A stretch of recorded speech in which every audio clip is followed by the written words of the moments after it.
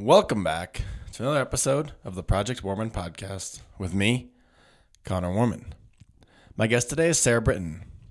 Sarah is a friend of mine from CrossFit Roots and someone who I really enjoyed talking to today on this show. Today we talk about Sarah's journey from engineering to speech pathology to finance, back to speech pathology, and then into real estate. We talk about a year-long break that she took in her 20s and how that year helped shape the rest of her life to this date in terms of living out her values and the life that she wants to live every day. We break down the human mind and how complex and capable it is, and we talk about taking risk in order to live the life that you want to live and be the person that you want to be. I really enjoyed this conversation with Sarah, and I hope that you all do as well. And now, without further ado, let's get on with the show. What's up, Sarah? Not too much, Connor. How are you? Good. How are you doing? Great. Good. I saw you at the gym earlier today. Yes. Back squatting. Indeed. How'd it go? It was fine. Wasn't really knowing what to expect, so. You like to back squat, yeah? I do. What's your favorite thing to do? It used to be overhead squat when my shoulder was working. Not anymore? No. I guess if you have a shoulder injury, that wouldn't be my most favorite thing to do either. No, not at all. What'd you squat today? Just 195. That's good. Yeah, decent. Yeah. What's your best squat ever? Oh, gosh. For a 1 rep for Yeah. back, maybe 255. Okay. Yeah. Nice. How long have you been at Roots for? Since I moved here in 2015. Okay. Where'd you come from? Boston. Well, Boston. I came from California, but I Okay. started CrossFit in Boston. Where and what gym in Boston? CrossFit Fenway. It was actually the Oh, that's a only cool name. gym in Boston at the time. Really? This was back in the day.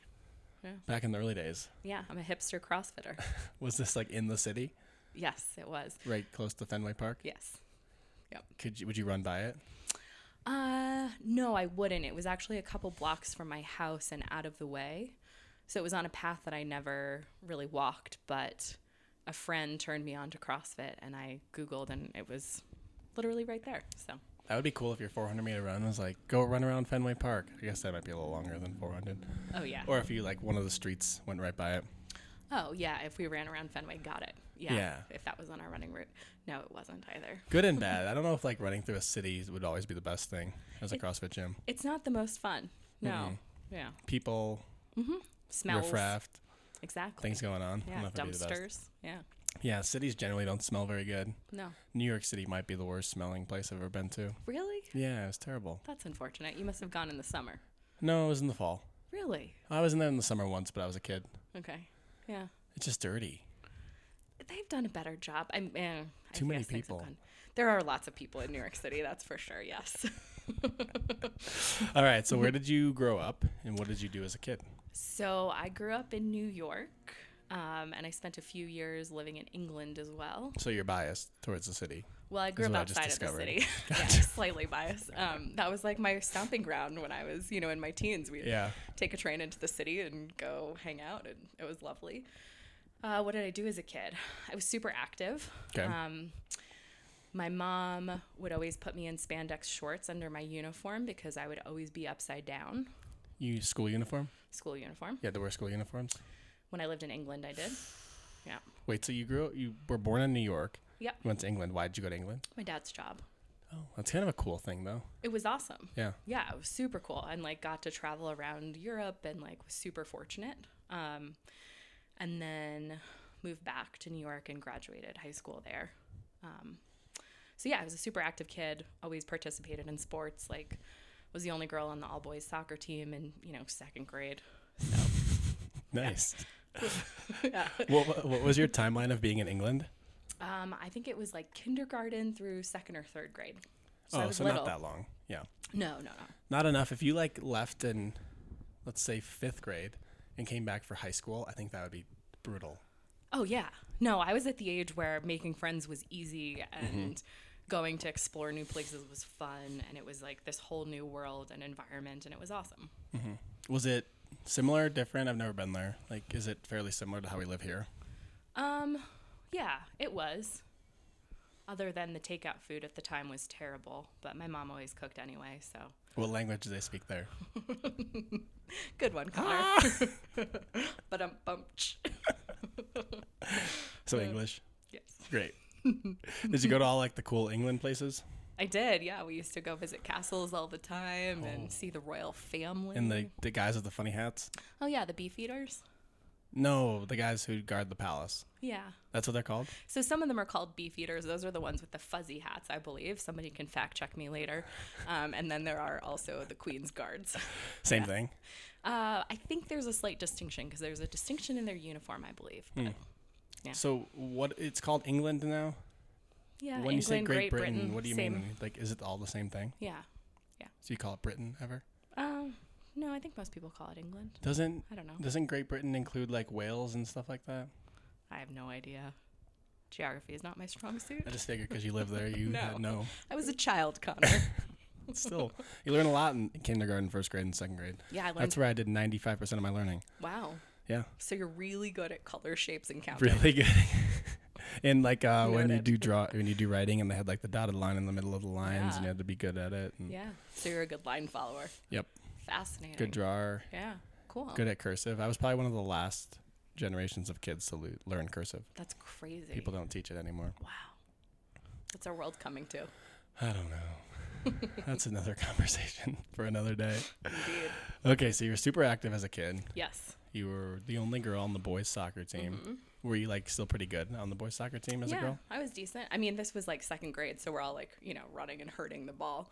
When I got back to the States, there was a girls' soccer team that I became a part of. Played basketball, swam. Yeah. Just always doing stuff. What did you stick with as you got older into high school? So in high school, I played basketball, soccer, and swam. And then in college, I rode crew for a couple years. Okay. And then after college, got into triathlons. Nice. Where'd you go to college? Wash U in St. Louis. Oh, that's cool. Yeah. I had some friends from high school go there. Nice. Yeah. It's supposed to be a good school. It's a great school. Just St. Louis is not great. Mediocre at best. Did you go to the Arch? Yeah, occasionally, but it's downtown St. Louis, which there's absolutely nothing. So actually, yeah, downtown St. Louis isn't great, and at least when we were there or when I was there, not the safest place to be either. So. Yeah, quick in and out to see the Arch, say you did it, kind of check it off your list. You're talking to someone who grew up near Chicago, so when you talk about not safe, it doesn't get really worse than Chicago. Oh, yeah. No, definitely not. St. Louis is also, it's kind of like middle of nowhere. Yes, it is. Like Missouri. Once you get to southern Illinois into Missouri, there's like nothing there. Totally. Yeah, I mean, Chicago is 5 hours-ish from St. Louis, and we would go up to Chicago for a getaway. Did you like it? Chicago? Yeah. Yeah. What would you do there? So my older brother went to the University of Chicago, and so just check out restaurants and the jazz clubs. And did you go to any baseball games? I did. Wrigley Field? Oh yeah. It's the best place one of the best places in the whole world besides Disney World. Okay. Somebody has very strong opinions. Did you go there? Did you a lot as a kid? Wrigley Field? Yeah. Yeah, a lot.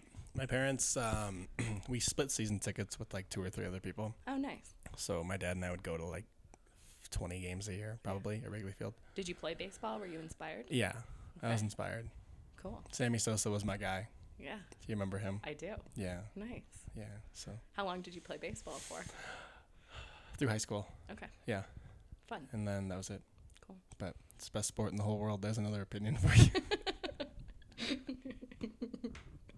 Yeah. Yeah, but no, Chicago's a cool city. It is. It's big, but it's not like New York big. That's true. Which is kind of nice. Yeah. But it's cool. Yeah.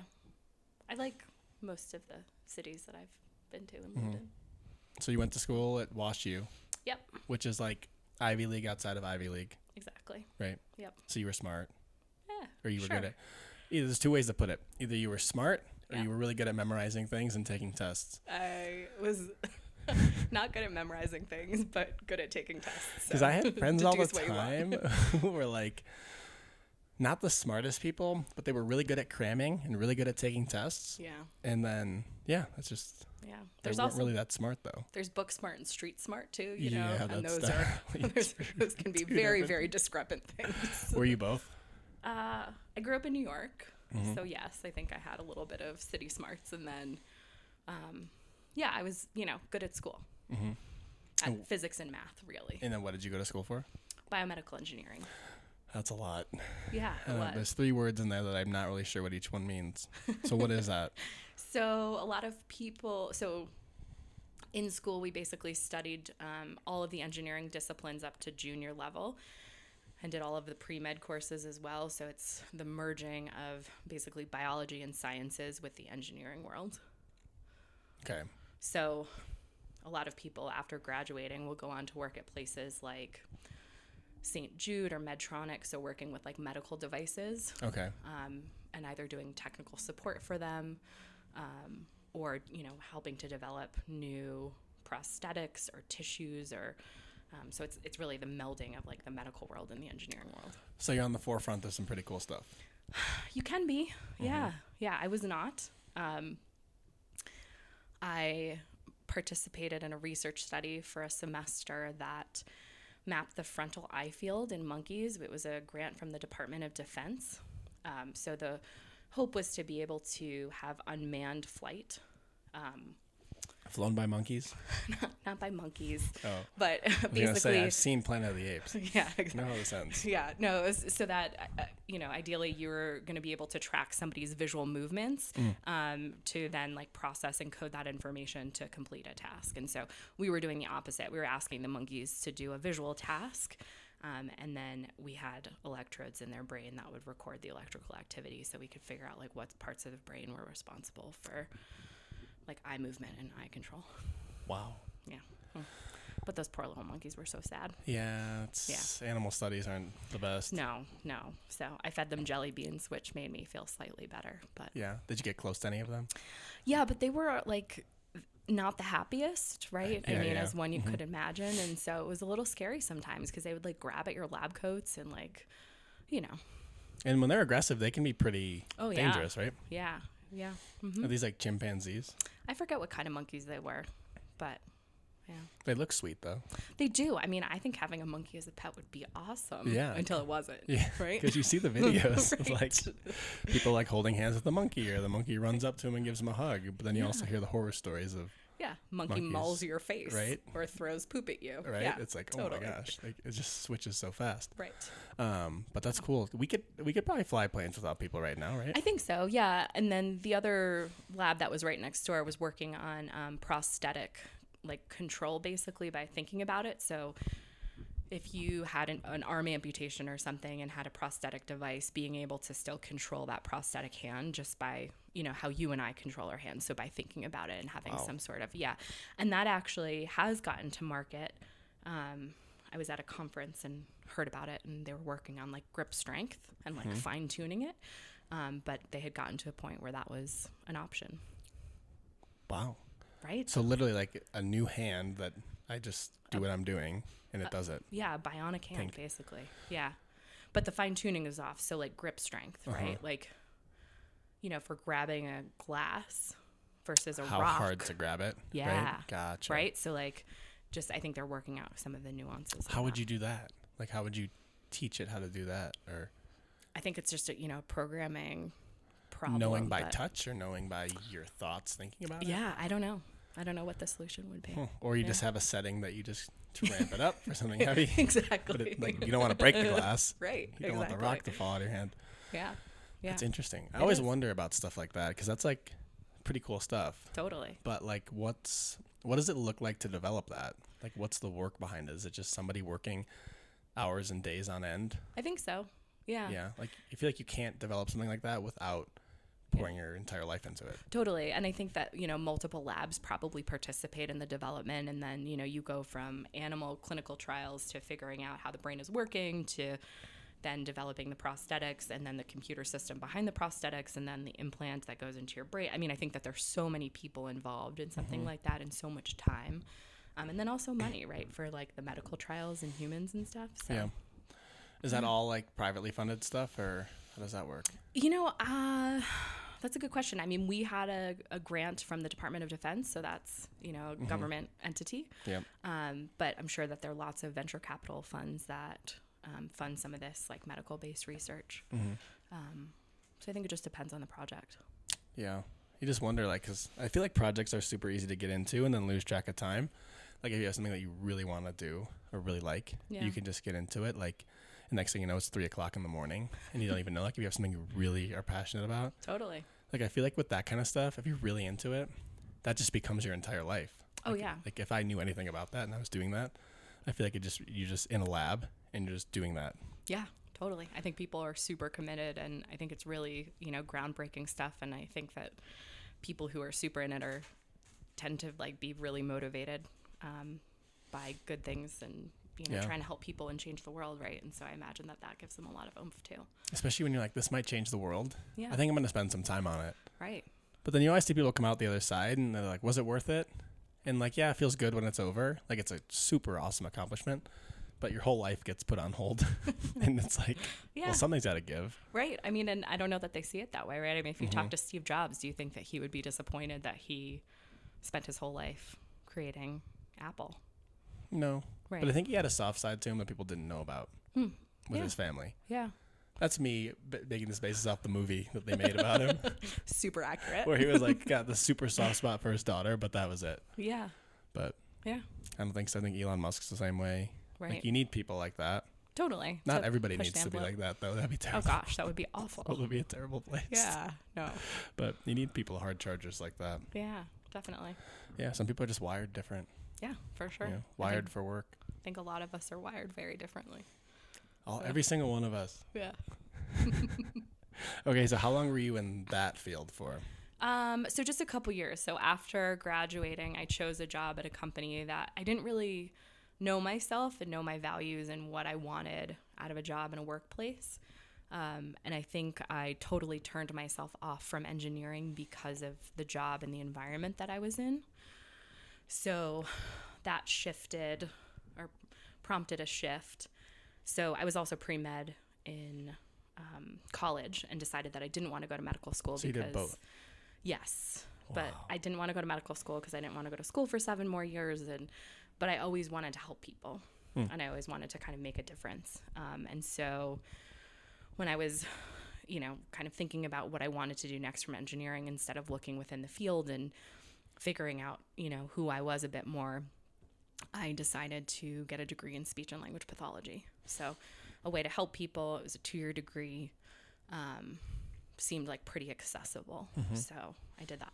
Was that at WashU or did you go somewhere else? I went somewhere else. So my engineering job was in California. Okay. So you were done with St. Louis. Done with St. Louis. Sick of that place. Yeah. Moved to Southern California for like 2.5-ish years. Quit my engineering job, traveled a little bit, moved to Boston for graduate school. Okay. At Harvard? No, MGH, Institute of Health Professions. Similar. So it's affiliated, but yes. Yeah. Oh, okay. I like Harvard. It's their helping school. Harvard's cool. So did my speech and language pathology degree there. And towards the end of that, I took a job in finance at Harvard Management Company. Okay. Can we stop for a second? Yeah. Speech and language pathology. Yep. When you say that, what exactly does that mean? What do you do? Yeah. So it means lots of things. It depends what kind of field you decide or want to work in. So there are pediatric speech and language pathologists. So people that work with kids who have language delays, speech delays, might have more significant impairments because of things like autism. You can work with kids with, cleft lip and palate, doing like specific speech stuff. And it runs the whole gamut. You can also work with adults who have dementia and cognitive changes. You can work with people with brain injury, which is what I was passionate about, working on things like executive functioning and other cognitive domains. And in that realm too, with people who have brain injuries, some of them have what's called aphasia. And so that's the inability to either comprehend or produce spoken language, and potentially written language as well. So, yeah, it encompasses a lot. So anywhere from like a speech teacher in an elementary school. Yep. Up to working with people who are in their 80s with dementia. Yeah, and you could be working at either a school or in a hospital in an acute setting, or outpatient clinics or private practices, or so many options. And you specifically wanted to work with people with brain injuries? Yeah, I thought I wanted to work with kids initially, but realized that being a clown all day, because you have to be really engaging, right? Oh. And so you have to be like super bubbly and really on all the time. And I found that to be just exhausting, and was really drawn to the brain injury side of things when I was in school and then doing some of my clinical placements too. And what does that kind of work look like? So I worked with moderate and severe injured people, as well as like mild injuries, so concussion. But it depends what the patient is experiencing. So I worked with a young gentleman who was actually from Colorado. We were in Boston at the time. Suffered a severe brain injury. He was 26. He could only say 2 words and didn't have comprehension of kind of the world around him, and had some comprehension for language. I worked with another lady who was in her 50s and had a stroke and could only say bananas, but she... How does that work? You can only say 2 words or bananas. Like, yeah. It's just hard to even comprehend. I know, it's crazy. This woman could tell you stories with only the word banana. Context is amazing. So working with people like that, and then also too, a lot of like, I keep using the word executive functioning, but that's basically your ability to plan and execute a task. So after a brain injury, everything is super effortful, and things that were once automatic now take a lot more effort. So for example, if I told you to make a peanut butter and jelly sandwich, you would have no problem doing that, right? Arguably, I don't know. You stopped learning at first grade, so it might be beyond the colors and words. But assuming that you continue to develop a little bit, that would be a fairly easy task, right? So in your head, you're already thinking, okay, I'm going to get out the bread, I'm going to get out the peanut butter, the jelly, and then I'm going to do this first, whatever, right? When you have a brain injury, that's so hard to organize. And so you have to kind of relearn all of that stuff. That's a very basic example. But think about, if you're running errands, what am I going to do first? Where am I going to go? Kind of like a plan of action. Like, exactly. I'm going to the grocery store. I need this, this, and this. How am I going to do it to get out of there the fastest or whatever? Exactly. Yes. Yeah. And then also, too, decisions become very hard after brain injury. So big decisions, little decisions, all of it? Yeah, okay. all of it, really. Because, so again, if you and I were to go to the grocery store, and I love talking about the ice cream aisle, we would automatically go and say, okay, I know I kind of like want chocolate and I want Jenny's, right? You'd kind of hone in on and, weed out majority of this stuff. Somebody who has a brain injury has lost the innate ability to do that sometimes. And so every single choice they have to actually think through. And so it becomes exhausting. And so, they're looking at every single one and having to make a choice. And that's overwhelming and can be paralyzing and just really challenging. So just little things that we just take for granted and totally do naturally become super hard. Exactly. Which is always crazy when stuff like that happens. It's like similar to like, I don't know, in the gym, like you mentioned overhead squats, like you loved overhead squat. Yeah. And you're probably like, I just love these. They always feel good. It's easy. Like the movement feels good. And then when something happens, you're like, oh, wow. Like this is just, it's all off. Or like, I'll be like, I always feel good. And people will be like, well, this hurts. And I'm like, okay, like whatever. And then it happens to me or something. And you're like, oh, wow. Like that's what that feels like. That's what they were talking about. Yeah. I hope that you never have a brain injury. Because they might already. Okay. No, I'm just kidding. I mean, concussions. I don't know, concussions are brain injuries, right? So. And the whole football thing. Yeah, totally. It's crazy. Scary. Super scary. Yeah. Because it's stuff that can happen that you don't even realize for a long time, right? Like you're seeing all these NFL players who are old now, who played in the 80s and 90s. Yeah. Right? So it's CTE, which is what they're kind of finding in football players, and we know now from the literature that kids under 12 especially are susceptible, and it's even subconcussive blows. So like hits to the head that don't necessarily, not even hits to the head, right? You fall and you have a whiplash kind of event. But even like that cumulative subconcussive blow can cause, not great things later in life. Because when you look at the NFL, like you're trying to protect, like back in the day, you could just whatever you wanted to do. Yeah. Helmet to helmet. But it's not even that, right? It's if I just go really low on you and hit you hard, but your head whips back in a certain way. Exactly. It's the same effect. Yeah. So if you think about a tomato in a mason jar, right? Like you don't have to hit the mason jar to screw up the tomato. You can shake the mason jar, right? So same thing with like a whiplash mechanism. It's crazy though, like how much your head can endure, like getting hit like that all the time. Yeah. The fact that there's like something in there that's literally controlling your whole body. Yeah. That gets like smashed into the ground. Yeah. Or smashed one way or the other. Yeah. and like how much it takes to actually damage it or not. There So might not yeah, be. and so I think everybody's really different, but we now know from trends that like those kind of hits in kids, especially under 12, have really negative outcomes or, you know, negative consequences later on. So that could be anything, like not even just football, like at a young age, like most things that can shape how you develop and grow, right? That's what you're saying. Yeah, definitely. I think that, you know, there are other sports too that can cause similar kinds of injuries. And I'm all for sports. I think sports are great. I think organized sports teach so much and have so much value. But I think there are ways to make them safer for our kids. Is like the danger of football and stuff, is the awareness getting any better? Yes and no. I think that the NFL has, you know, a lot of money in it to kind of not share that message. And also, too, I think, you know, when people are adults, they can make their own choices. I think it's harder when adults are making choices for children and the children don't know, and adults might not be like the most informed. I think it's starting to get better, but There's also this weird thing with us as people where it's like, I feel good now. I'm making a lot of money doing this. exactly. It may or may not happen later. Yeah. If I do whatever. Right. They're talking about 20 or 30 years. Like, Yeah. there's something about where we're like, it's fine. Yeah. And so Let's do it's, you know, that's where like I respect people as adults and they can make their own choices. And, you know, if they are okay with that risk, then yeah, by all means. Right. So. Yeah. I mean, it's no different than anything else. It's like, I'm doing this thing that's damaging to my body. Like whether it's like not working out or not eating great. Like it's like, yeah, I feel good now. Like, especially when you're younger. Totally. But then you get to a certain age and you're like, why did I do that? Yeah. People were telling me I was going to pay for this. Right. Yeah. And now I am. It's funny. So I paraglide. It's one of my favorite hobbies. Here we go.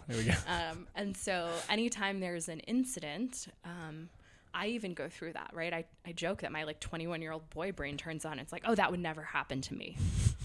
I would never do that. Right. And it's like, what are you thinking? You know, there are risks to this sport and like there are very, you know, there are things that can just happen. But it's funny how we rationalize our choices, I think. We're going to come back to the paragliding in a second. So with the brain, isn't it like we study it a lot, but we still don't know a ton about it? Totally. It's crazy. It's like outer space. Crazy. Yeah. Same thing. Yeah. I really like outer space, so I'll reference it a few times just so you know. Yeah, is that like, are you still working on the planet since we're in first grade, or like what's your curiosity level? We're at this like point? about the universe and like what's at the end of the universe. Is there life out there? Got it. I've always had this theory that there's a door at the end of the universe. Okay. But you gotta find it and you gotta know where it is. Wow, how do you know where it is? Yeah, it's like probably a treasure map, like in Pirates of the Caribbean. Oh, where does one procure this treasure map? I'm still trying to figure that out. Okay. We're not very far along in this journey, but that's my theory. Okay. Do you think that aliens like have the answers? Do you think that somebody's out there that has the answer? I think it would send you on like a Guardians of the Galaxy type journey through the universe. Okay. Which is funny. Like this theory could sound crazy to people, and it is, but it's really no crazier than anybody else's theory about the universe. Okay. Mic drop. See ya. Call me crazy. Fair enough.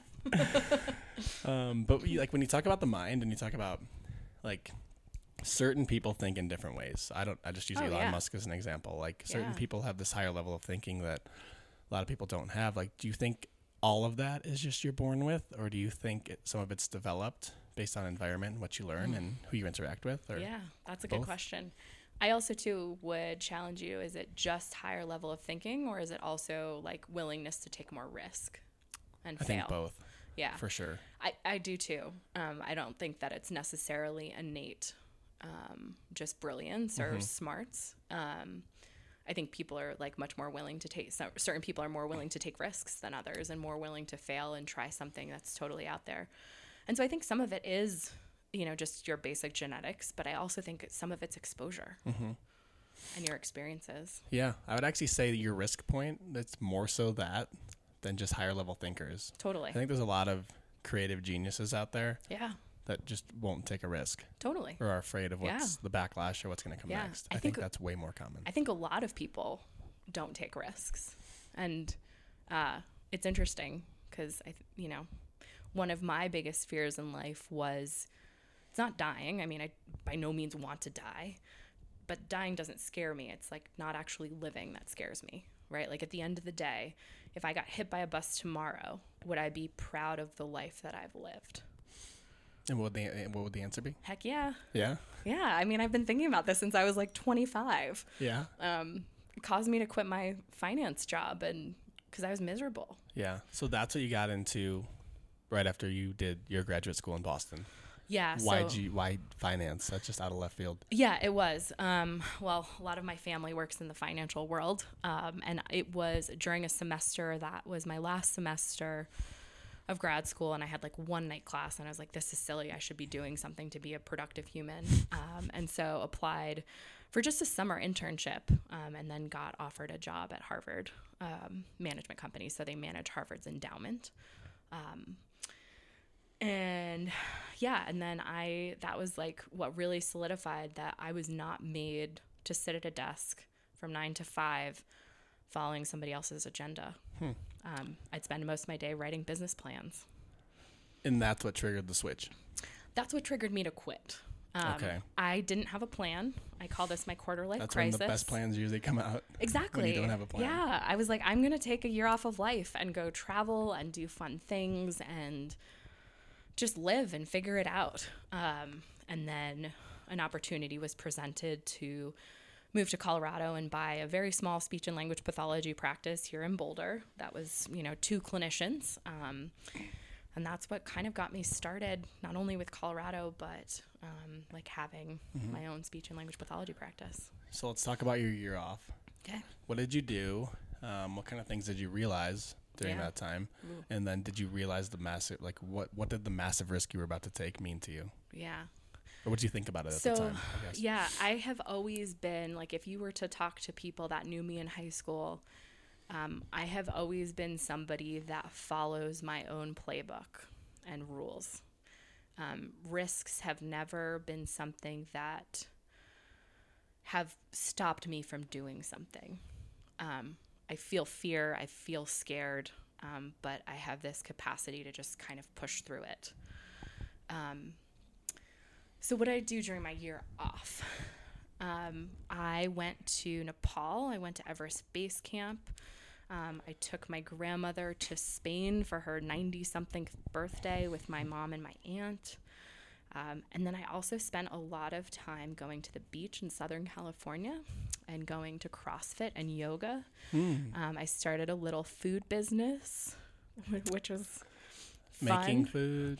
Yeah, so I made these things called truffles. They were date-based truffles.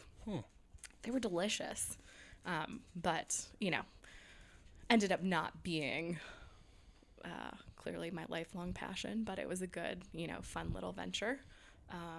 And then, just traveled a bunch. And what did I learn about myself?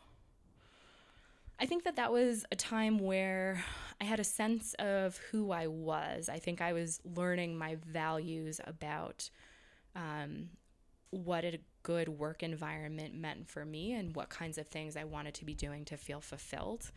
I think I had recognized, like I said, that, being kind of a worker bee was not something that I valued.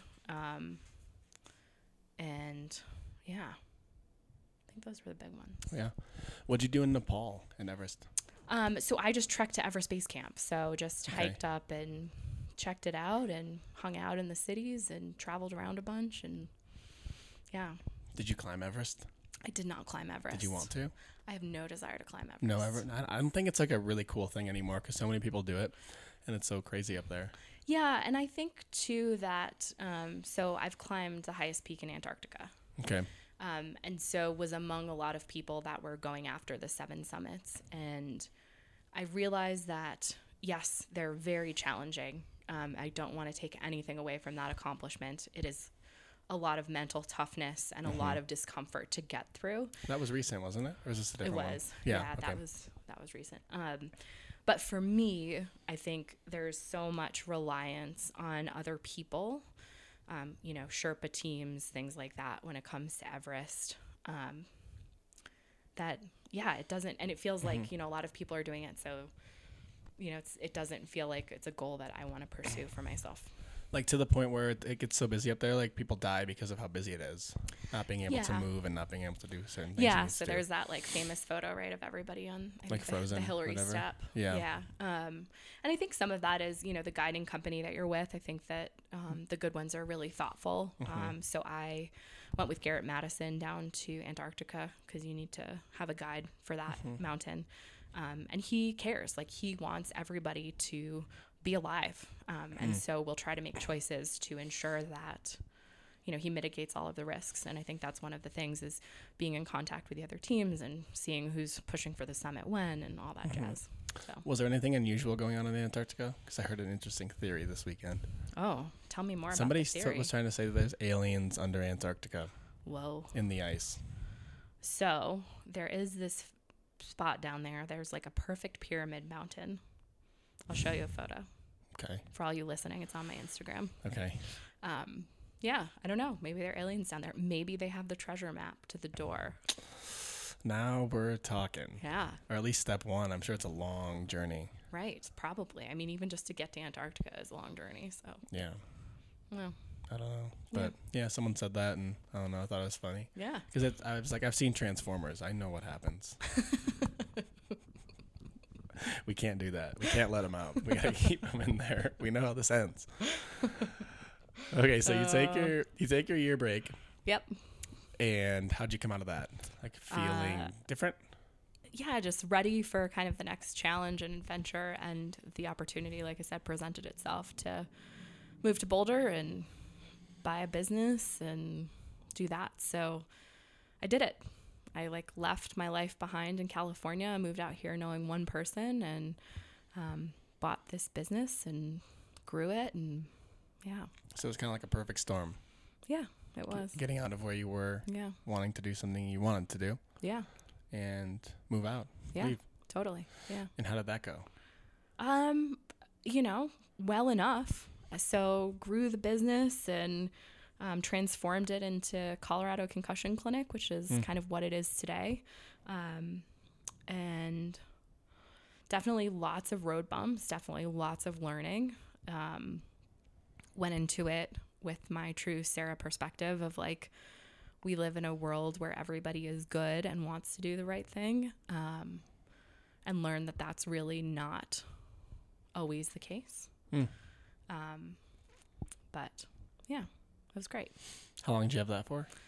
So 8 years. I still own it. I've kind of worked myself out of the day-to-day. So success to me has always been, you know, yes, being financially stable, but also having time to be able to choose what I do and want to do with my time.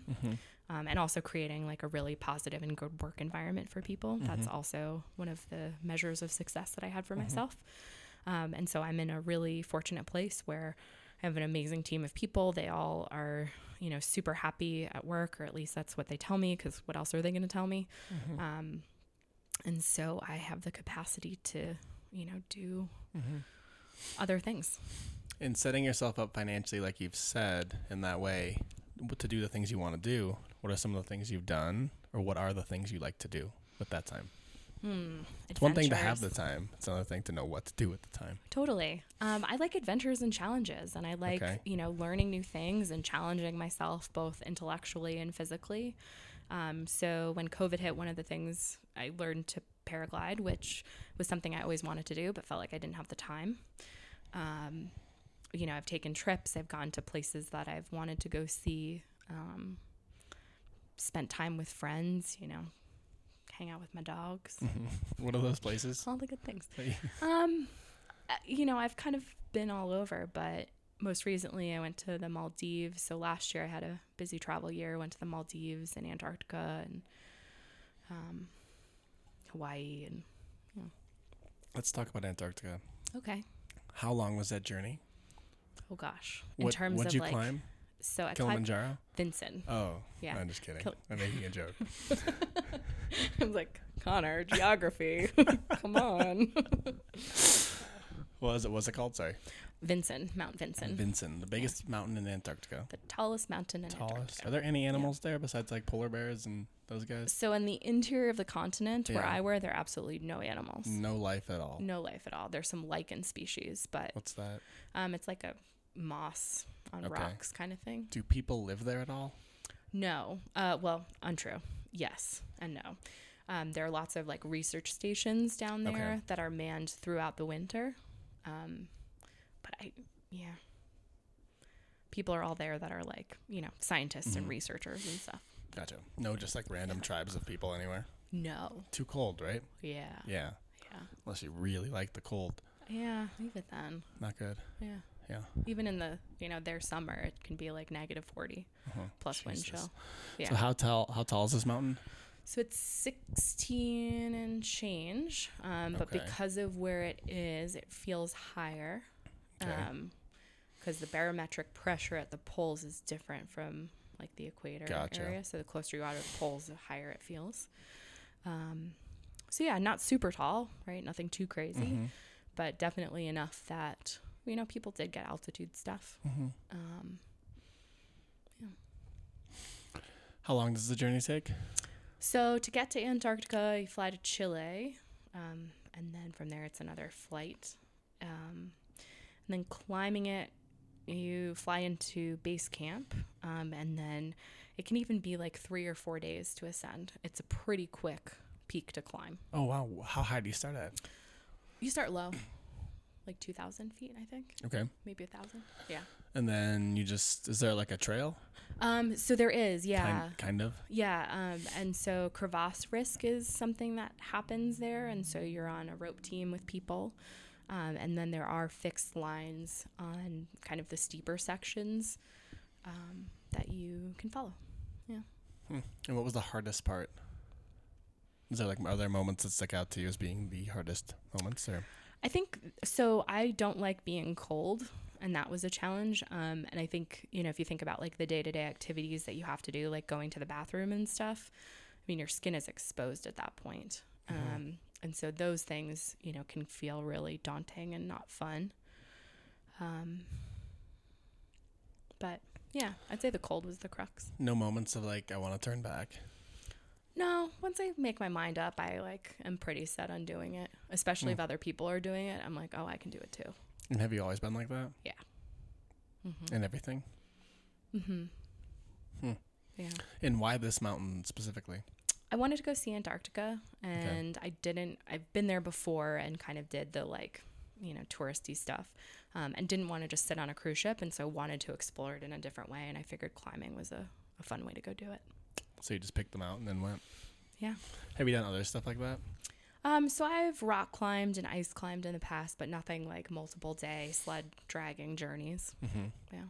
Anything like that, not in the cold, like to that magnitude of like climbing mountains, or any big physical challenges like that? I think I can think of off the top of my head. I mean, backpacking trips and hiking trips, but nothing that there was like a true summit. Yeah. Gotcha. And then once you got out of here, you never sold it, you still have it, the speech pathology place in Boulder. Yeah. Is it in Boulder? It's not. So our main clinic is in Wheat Ridge now, and it's Okay. actually a multidisciplinary concussion clinic. So we have like physician team, neurooptometry, physical therapists, all the people that you need from a Western medicine standpoint to treat concussive injury. Gotcha. Yeah. What did you get into after that? So real estate. So John Sissenwine has been gracious enough to be helping me kind of learn the ropes. And so it feels fun to be doing something new and, using my past experiences in finance to help people, I think, in a way that not everybody does. So, yeah. And why real estate? Just from some personal experience. I wanted to kind of do better and help people, and it just felt like a fun new thing. There's a common theme you keep coming back to, which is helping people. Yeah. Where does the drive come from inside of you to help people? I don't know. I've always been that way. I've always been like very empathetic and like wanting to like take away other people's pain and help and make a difference, and prevent people from kind of the experiences and suffering that, I have gone through. So it's always just kind of been a piece of who I am. Pain and suffering, how? I think I use those words because of my real estate experience. But just, lessons from life, right? Like, even in starting the business, I love to talk to other people who are starting businesses to be like, hey, don't do these 4 things where that was a really bad idea and this is why I failed. So like learn from my mistakes, So I think that's the kind of pain and suffering. Were your parents like big helpers of people too? No, so my dad was in finance, and I think my mom was a stay-at-home mom, and she was definitely very like nurturing and empathetic, and being Italian and all that stuff. I think I get that from her and my family. Not saying that my dad wasn't caring, but none of them were like doctors or anything like that. So. Do you have siblings? I do. I have 2 brothers. Older, younger? Both. Oh, one. So you're the middle child. Yeah. Good detective work. Good. I know, that was good math. Yeah. Or whatever. That's just problem solving. Yeah, exactly. Are you close with them? My little brother, yes. Yeah. Gotcha. Do you plan on being in real estate for a long time? I hope so. Yeah. So it's something you really like to do? Like passionate about it? Yeah. Yeah. Yeah. And learning, I love learning new stuff. It's just, I really enjoy it. Mm-hmm. And so being able to kind of be really sucky at something and like see progression and like be able to improve my skill set and knowledge, like that's exciting to me. That's a pretty special way to be just in general. Yeah. Like kind of going back to something we were talking about earlier, like it's like the risk thing. Yeah. It's hard. It's also hard to go into something you know nothing about and suck at it and like want to learn more about it and ask questions and at first be the dumbest person there. Yeah, I love that. You come out of the other side. It's pretty cool. Yeah. I love like being surrounded by people that, know more about something than I do or, are more intelligent than I am. And yeah, it's great. That doesn't bother you at all? Oh, I love it. Yeah. I think I would choose that any day over, being in a room where I wasn't learning anything. Mm-hmm. I don't think I understand real estate very much. I feel like you just like help somebody buy a house and that's all you do. Yeah. Or sell a house for somebody. Yeah. I think there's a lot. I think it can be a really, really daunting process for people that haven't been through it. There are lots of dates and deadlines and things to weed out and things to consider. So one of the things that I'm trying to help people do is analyze properties as kind of investments. What's the value going to be in 20 years? Yeah, or just like, is this a smart, financial purchase to turn into a rental property? And what, yeah, exactly. Like, what will happen in 3 to 5 years? Is this a good choice? So I like adding value by doing that. And that's where like your financial background comes into place. Exactly. Yeah. But I think there are lots of things that agents can do, like talking about market trends and just having like kind of an insider knowledge. And for people that are moving like into town from out of town, helping with like neighborhoods and stuff like that. But I think it can be a really, really daunting process too if you don't know, if you've never been through it before, especially, because it's such a massive financial commitment. How's the market right now? It's interesting. Yeah. I think that things are definitely picking up, but we have really low inventory. And a lot of that is because, people that have locked in really lower interest rates for mortgages aren't wanting to sell because it's a financial asset at this time, right? Who's going to trade in a 3% mortgage for a 6% if they don't have to? And so we have a lot of demand for buyers, but not a lot of inventory in the market. And so depending on what it is, I think there can be quite a bit of demand. Are interest rates going to go higher from here? Well, Connor, if I had a crystal ball, I would win. I think that's hard to know for sure. I think that we're not kind of through the inflation peak. And I think interest rates try to technically, or, for the most part, trend with inflation. So I think they will come down in a couple of years, maybe. But I don't know what that timeline looks like. Yeah, wish I could tell you. Yeah. Who knows? Yeah. So you say what? Nobody knows. Nobody knows. Nobody knows. I think somebody knows. Probably. Not me, though. Not I. I'm not that smart. Not I. So you say you like to learn and keep learning and learn new things. Is there anything you're learning right now? all of the real estate stuff. Yeah, it's super interesting and fun. And outside of that, not really. Yeah. Gotcha. Yeah. So you've done a lot of Boring. stuff. Yeah, boring. a thing or two. So boring. Okay. When you look back, what do you look at as your biggest accomplishment? Living my values. Okay. What are those values? So I think when I say that, I mean just kind of being true to who I am and not letting the outside world influence my choices and behaviors and decisions. I think I love taking risks, and I think I've done that. I think that I enjoy being a leader, and I've definitely put myself in those kinds of positions. And like just being a good human, right? Mm-hmm. That's like something that I really, really value. And I look at that and evaluate myself in that department in terms of, you know, my employees and how they're treated. And then also to, you know, my friends, right? Like, what would they say about me? Would they say that I'm generous and helpful and caring? And I think they would. But from my employees' perspective, I think that's a little more concrete. So in healthcare, it's kind of a crazy world. Insurance companies dictate reimbursement rates, which then causes hospitals to have productivity quotas for people that are just unreachable, unsustainable, and don't allow for quality care, and also don't really account for providers being human beings. And I think one thing that I've stayed true to is not seeing my employees as dollars and cents, but as people, and doing my best within the confines of the healthcare system to give them a job where they feel respected and appreciated and cared for, and have some sort of a work-life balance. So our clinic isn't open on Fridays, right? Like, we could make more money by being open on Fridays, but we're not, because that's not the culture or environment that I want to have or be in. So. And when did you like set these values or come to the realization like this is who I want to be as a person? And after you did that, have they changed at all over time? Yeah.